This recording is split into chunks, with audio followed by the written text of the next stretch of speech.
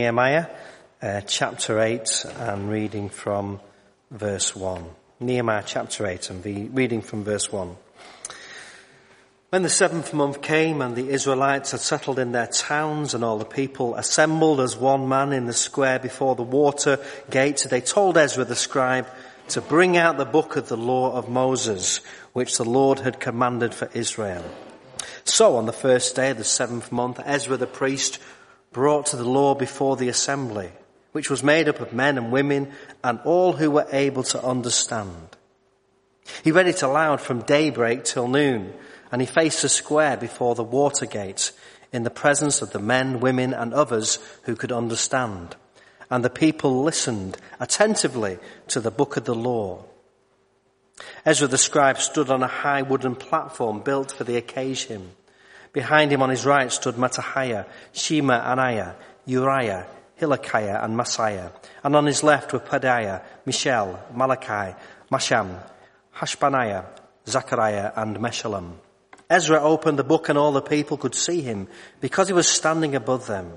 And as he opened it, the people all stood up.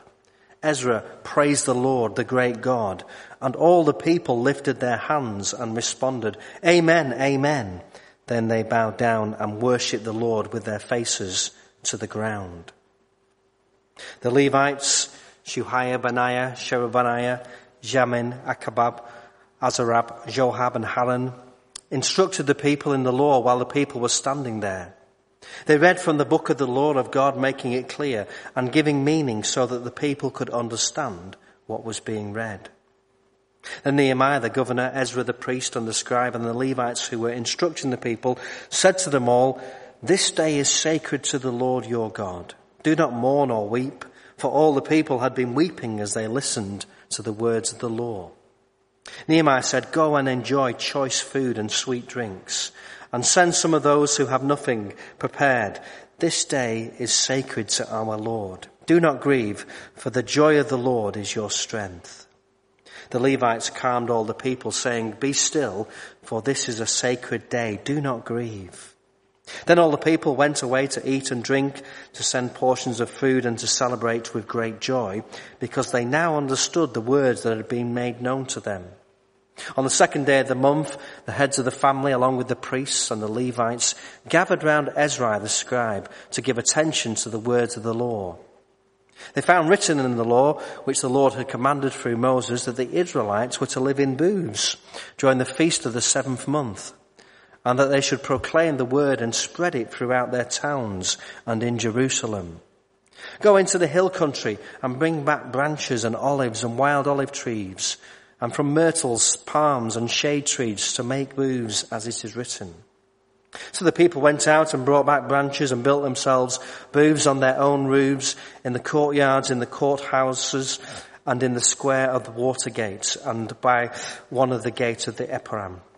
The whole company had then returned from exile, built booths and lived in them. From the days of Joshua son of Nun until that day, the Israelites had not celebrated it like this, and their joy was very great. Day after day, from the first day to the last, Ezra read from the book of the law of God. They celebrated the feast for 7 days, and on the 8th day, in accordance with the regulation, there was an assembly. Let's pray that God will bless this word to us this morning. Father God, we thank you that we can read your word.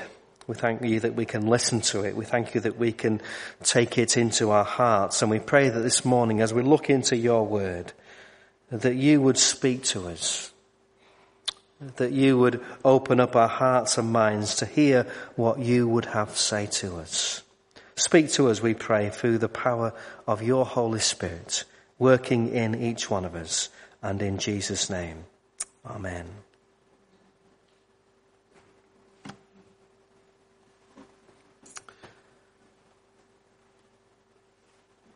This morning we're coming to the final sermon in this series that we're calling Just Another Brick in the Wall. Just a quick recap. We began in chapter 1 some 4 to 5 weeks ago now, when Nehemiah was receiving the vision from God. And you'll remember that a vision, we said, begins as a concern, It's born out of prayer, and it may not always require immediate action. And then we saw how Nehemiah went about releasing the vision, how he travelled to Jerusalem and how he inspected the walls, and then how he was getting the timing right, and that we said was about praying. He was getting the telling right, and that we said was about planning. And he was getting the glory right, and that was about praising.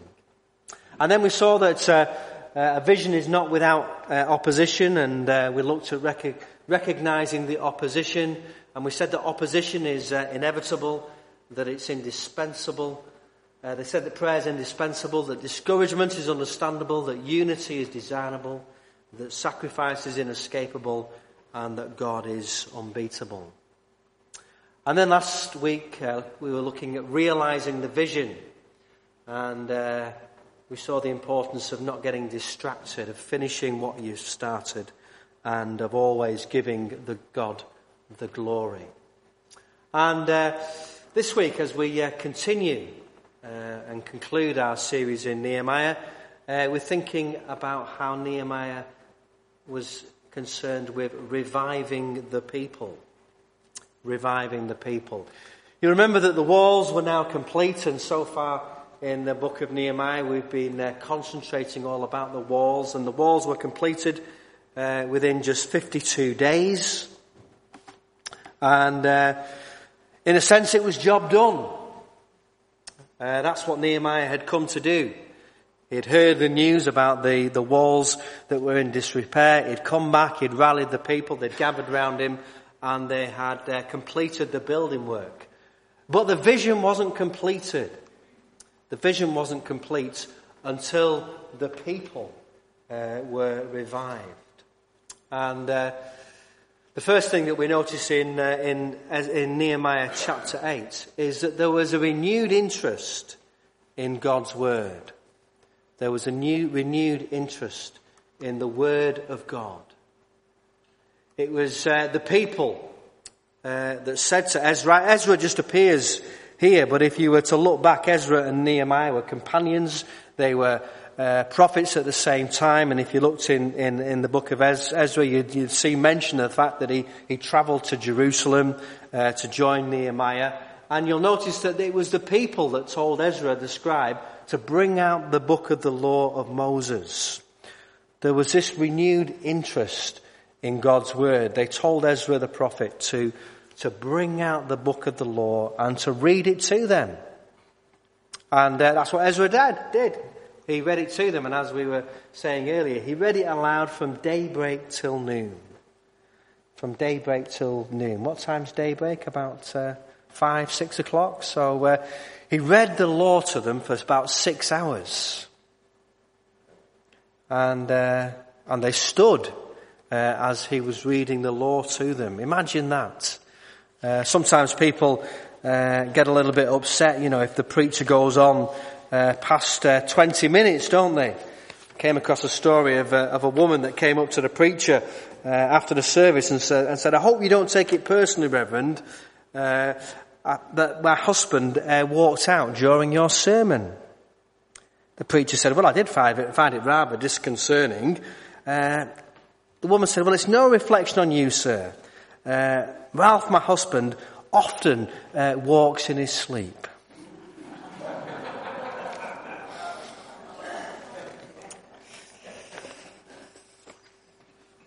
A renewed interest in the Word of God. And of course, that's what we want to do. We want people to find a renewed interest in God's Word. We are continually encouraging people to read God's Word. God's Word is the main way in which God speaks to us. Hands up this morning if God has spoken to you as you were reading the Word on any occasion. If you've experienced a real sense that it was God speaking to you as you read God's Word. Just look around. Lots of people, as they've read God's Word, have experienced God speaking to them. And that's probably the way that God most speaks to us, through His Word. So if we want God to speak to us, what do we have to do? We have to have that renewed interest in God's Word. At least once a year, we encourage people to get into Bible studies groups to gather around God's Word. And of course, those Bible study groups continue meeting during the year. Most of them will be taking a break for the summer. But again, I would say it again and again. If you're not in a small group for Bible study, I would encourage you to get into a small group Bible study, because not only does God speak to us as we read the Word individually, but as we gather around God's Word, very often God speaks to us as a group, as a community of people, and that is our experience. Statistics are always telling us that fewer and fewer people read God's Word on a daily basis. We know that we don't live, we live in what's often called a non-book culture, where people no longer read, they look on the internet, they listen, they watch television. And we need to encourage people on a daily basis to be reading God's Word. We need to, like the people in Nehemiah's time, to find a renewed interest in God's Word, because God will speak to us. I can guarantee that if you get into that habit of reading God's Word on a daily basis, that you will find God speaking to you. Very often, people say, well, I don't understand, how does God speak to us? And it is through His Word. He speaks to us through other ways. He speaks to us through other people. He speaks to us through circumstances. He speaks to us through situations. But more often than not, God will speak to us directly through His Word. And you know when God's speaking to you, don't you? Because you're reading and suddenly your heart starts beating faster. And it's like there's a physical experience, isn't it? And you know in your heart that God is speaking to you. It might be directly related to your circumstances and situation, and you'll say, this word was directly for me. And when that happens, can I encourage you to tell somebody, to encourage them, to share that, to be saying that God really spoke to me, because that will encourage other people to get into God's Word. If you're sharing that you're reading God's Word and God really spoke to you and you're excited about it, then other people will get excited. Wouldn't it be great if people, when we open the Bible, instead of a few yawns or people falling asleep, people suddenly, did you notice that they said that the people listened attentively to the book of the law? And you think, what, after 4, 5, 6 hours, they're still paying attention to Ezra, reading the law of Moses to them? Well, yes. Because obviously it was something that had been neglected. Remember, Nehemiah speaking at a time when the Israelites were in exile and they were returning to Jerusalem. And maybe the reading of God's law hadn't been taking place. The people had got out of the habit. And it's so easy, isn't it, to get out of the habit of reading God's Word. So easy. Much harder to get back into that habit. But it's a good habit to get into. A renewed interest in the Word of God is the first thing that I noticed. But notice that leads to something. When God's Word is opened and there's this renewed interest and the people are excited and standing to attention as the Word is read, notice that leads to a renewed response in the worship of God. The reading of God's Word leads to a new response in the worship of God. People responded to what they heard in worship. We read that Ezra praised the Lord, the great God, and all the people lifted their hands and responded, Amen, Amen, exclamation mark. And of course, very often, we just mumble amen at the end of a prayer because that's what we're expected to do. But actually, when people said amen, what they were saying is, I agree with what's been prayed or what's been read. They're saying we are in agreement. And from the exclamation mark, it sounds like they shouted out at the top of their voices, Amen. We miss Edmund, don't we? Because very often, when you were preaching, he would give an amen. And of course what he was doing, as well as encouraging the person preaching, is he was saying, I'm in agreement with this. Lots of words that we can use when we're not in agreement with what the preacher's saying, but amen is the way in which the people responded. So there was a response to the word of God being read, and then they bowed down and worshipped the Lord with their faces to the ground. They recognized that they were in the presence of God. And it talks about the fact that they were weeping as God's word was read. It really touched their hearts. And when we read God's word, very often it leads us into the presence of God, which leads us into repentance. I came across this rather nice little story that I'll share with you. A man volunteered to paint the church steeple. And with great difficulty, he hoisted himself up into the steeple with a can of paint and a bottle of water. After painting half the steeple, the man realized that he was running out of paint. So he added some water to the paint. He was almost at the top, and when he realized he needed more paint to finish, he added more water to the paint. And he thought to himself, well, no one will ever know. No one will ever know. When he's finishing painting, he began to lower himself off the steeple. Just then, the skies darkened. A loud clap of thunder was heard, and a deep voice from above said, repaint, repaint, and thin no more.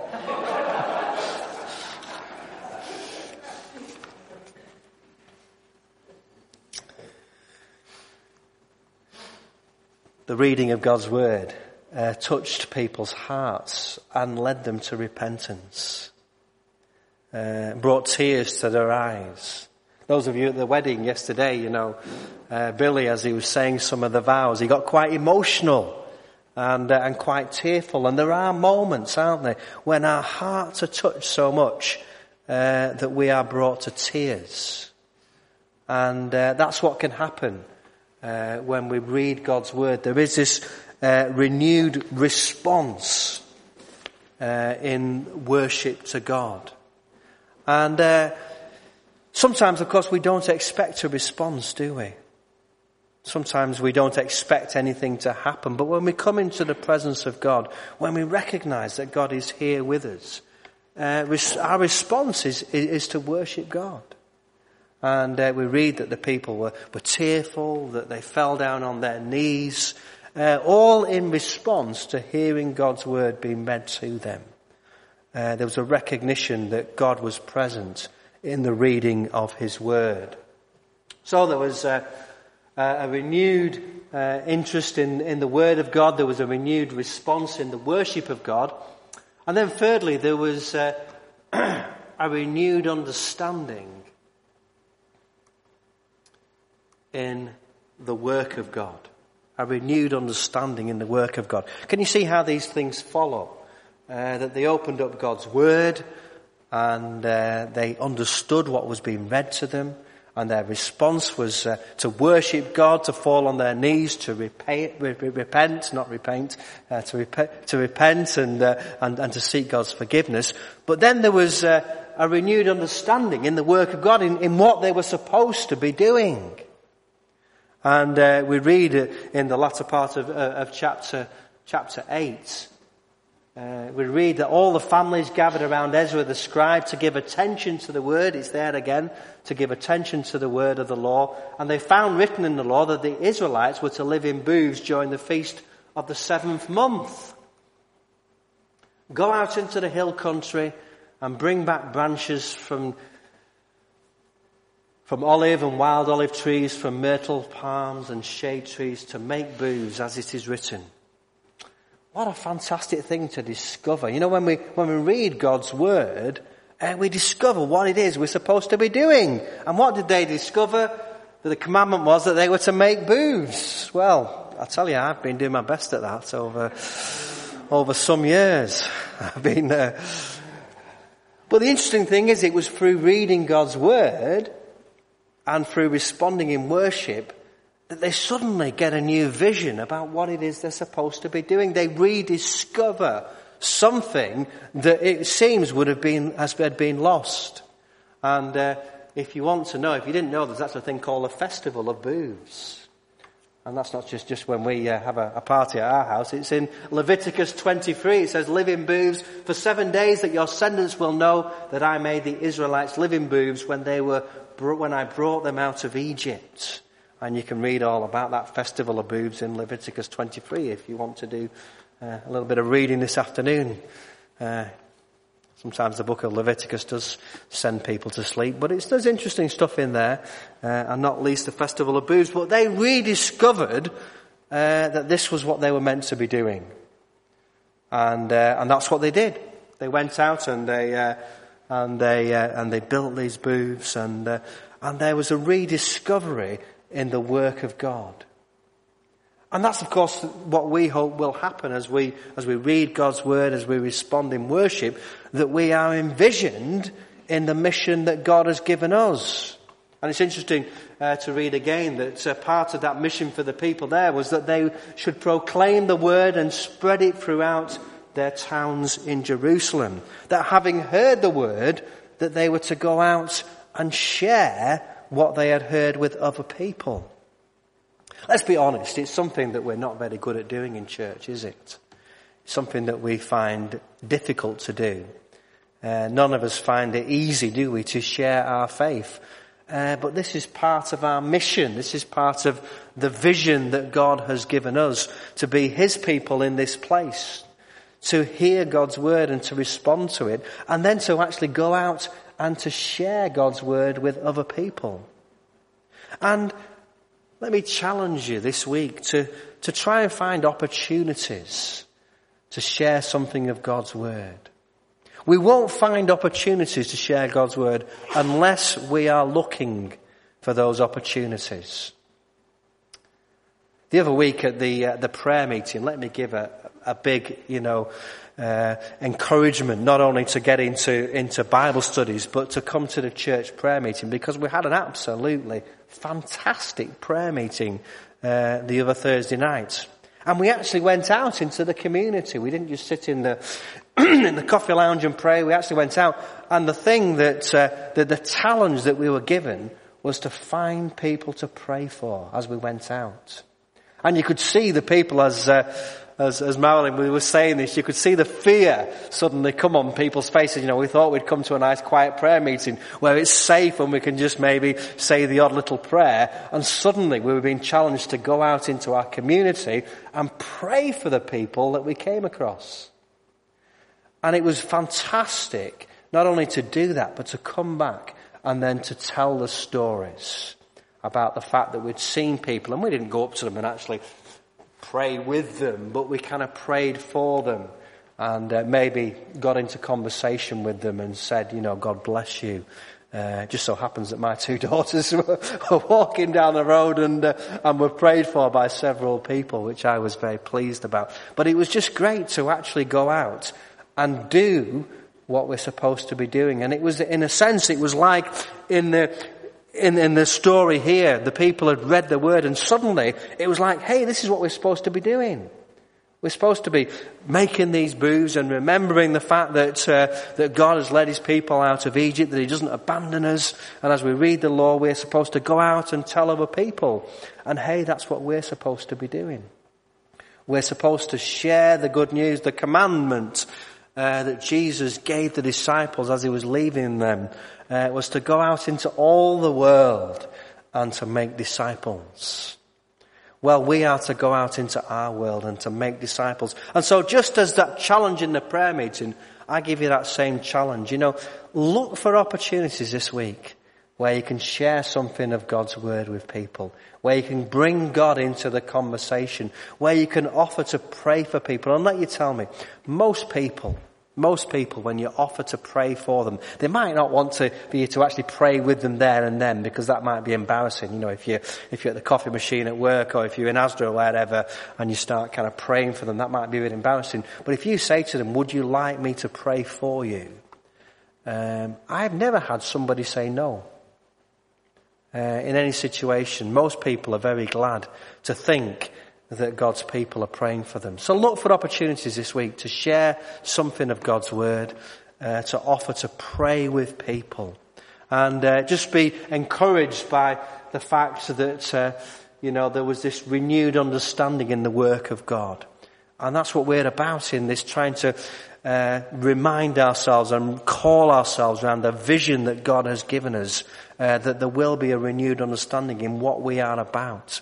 And again, let me give a plug for the Alpha course. You know, we ran an Alpha course last year and resulted in 2 baptisms, which was great. And we'll be doing it again in September. So do be thinking over these, in the month of August about who you can be inviting. Be praying and even start to mention to people, that we're running an Alpha course. And I would just encourage you to invite people. Maybe you've asked someone before and they've said no. There's no harm in asking them again. If you say no, that's fine. But just ask the question, because this is what we're about. We want to bring people to faith in Jesus Christ. The work that God has given us is to bring people to faith and to make disciples. So we see in this final sermon on the series in Nehemiah, as they were reviving the people, it involved a renewed interest in the Word of God. There was a renewed interest. The people wanted to hear what God had to say to them through the reading of God's Word. There was a renewed response in the worship of God. People responded to what they heard. Their hearts were touched and they responded to God's Word. And then there was a renewed understanding in the work that God had given them to do. And God has given us a great work. There is a great work for us to do here in this place. And we're called to do that work.